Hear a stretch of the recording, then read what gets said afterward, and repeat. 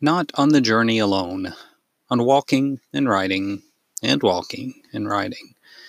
A reading from a recent post as of November 30th, 2019. This is one of those lessons that I learn over and over again. You are not alone, nor should you be. I am aware that it speaks to something foundational for me, and perhaps for you. As for me, I've been walking and hiking more of late, mostly due to a running injury that has kept me from logging my usual mile after mile. In its place, my time has been consumed with writing and editing ahead of signing a book contract, revamping websites, adjusting online profiles so that it all fits some marketing niche. Yes, you can tell I don't exactly love this part. But there it is. One step, another step. Watch where you step. Listen to where others encourage you to step. Walk with them. You see, I'm used to running on my own, at my own pace, which is not so slow, I must say.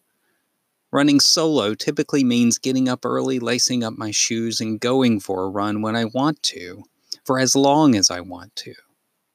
But at this point, I am a middle-aged runner with an injury.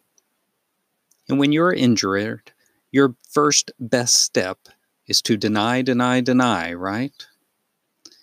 But the pain reminds you. And when you decide that you can try to go out for a longer run this time, the injury will remind you that you are in a season of one step at a time. It may also be helpful to reach out for some help along the way. Which brings me to the writing piece. My lovely wife and I have signed a book contract. Now, this has come after many hours, especially for her, of blogging and writing, self-publishing her own book, eventually me catching up and self-publishing my own work. A lot of work to secure a literary agent and agency, and finally getting to the point of having an actual contract with a publisher.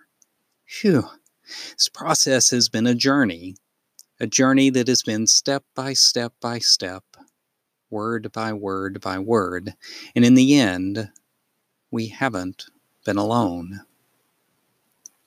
Each part of the way, it feels that we have gathered additional support for the journey.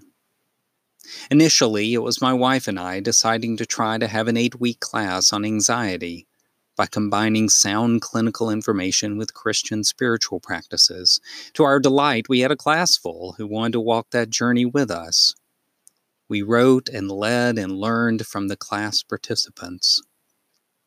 And we wrote and revised, rewrote and changed based on what seemed to work and what didn't work in that class setting, and the 2 classes after. We imagined what it would be like for someone to read the book as an individual, not in a class at a church, and not with a clinician or pastoral counselor alongside them. And along the way, we picked up supporters, people saying, "You can do this." A supportive agent and agency, and now a publisher and editor that are excited about these next steps. For me, it connects to a quote from Anne Lamott. She writes, "Writing and reading decrease our sense of isolation. They deepen and widen and expand our sense of life. They feed the soul. It's like singing on a boat during a terrible storm at sea. You can't stop the raging storm, but singing can change the hearts and spirits of the people who are together on that ship." So, on Wednesday, the day before Thanksgiving, we were grateful for a supportive conversation with our editor.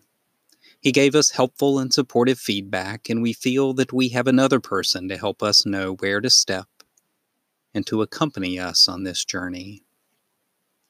There's still steps to go and sights to see along the way. We've got some revising to do.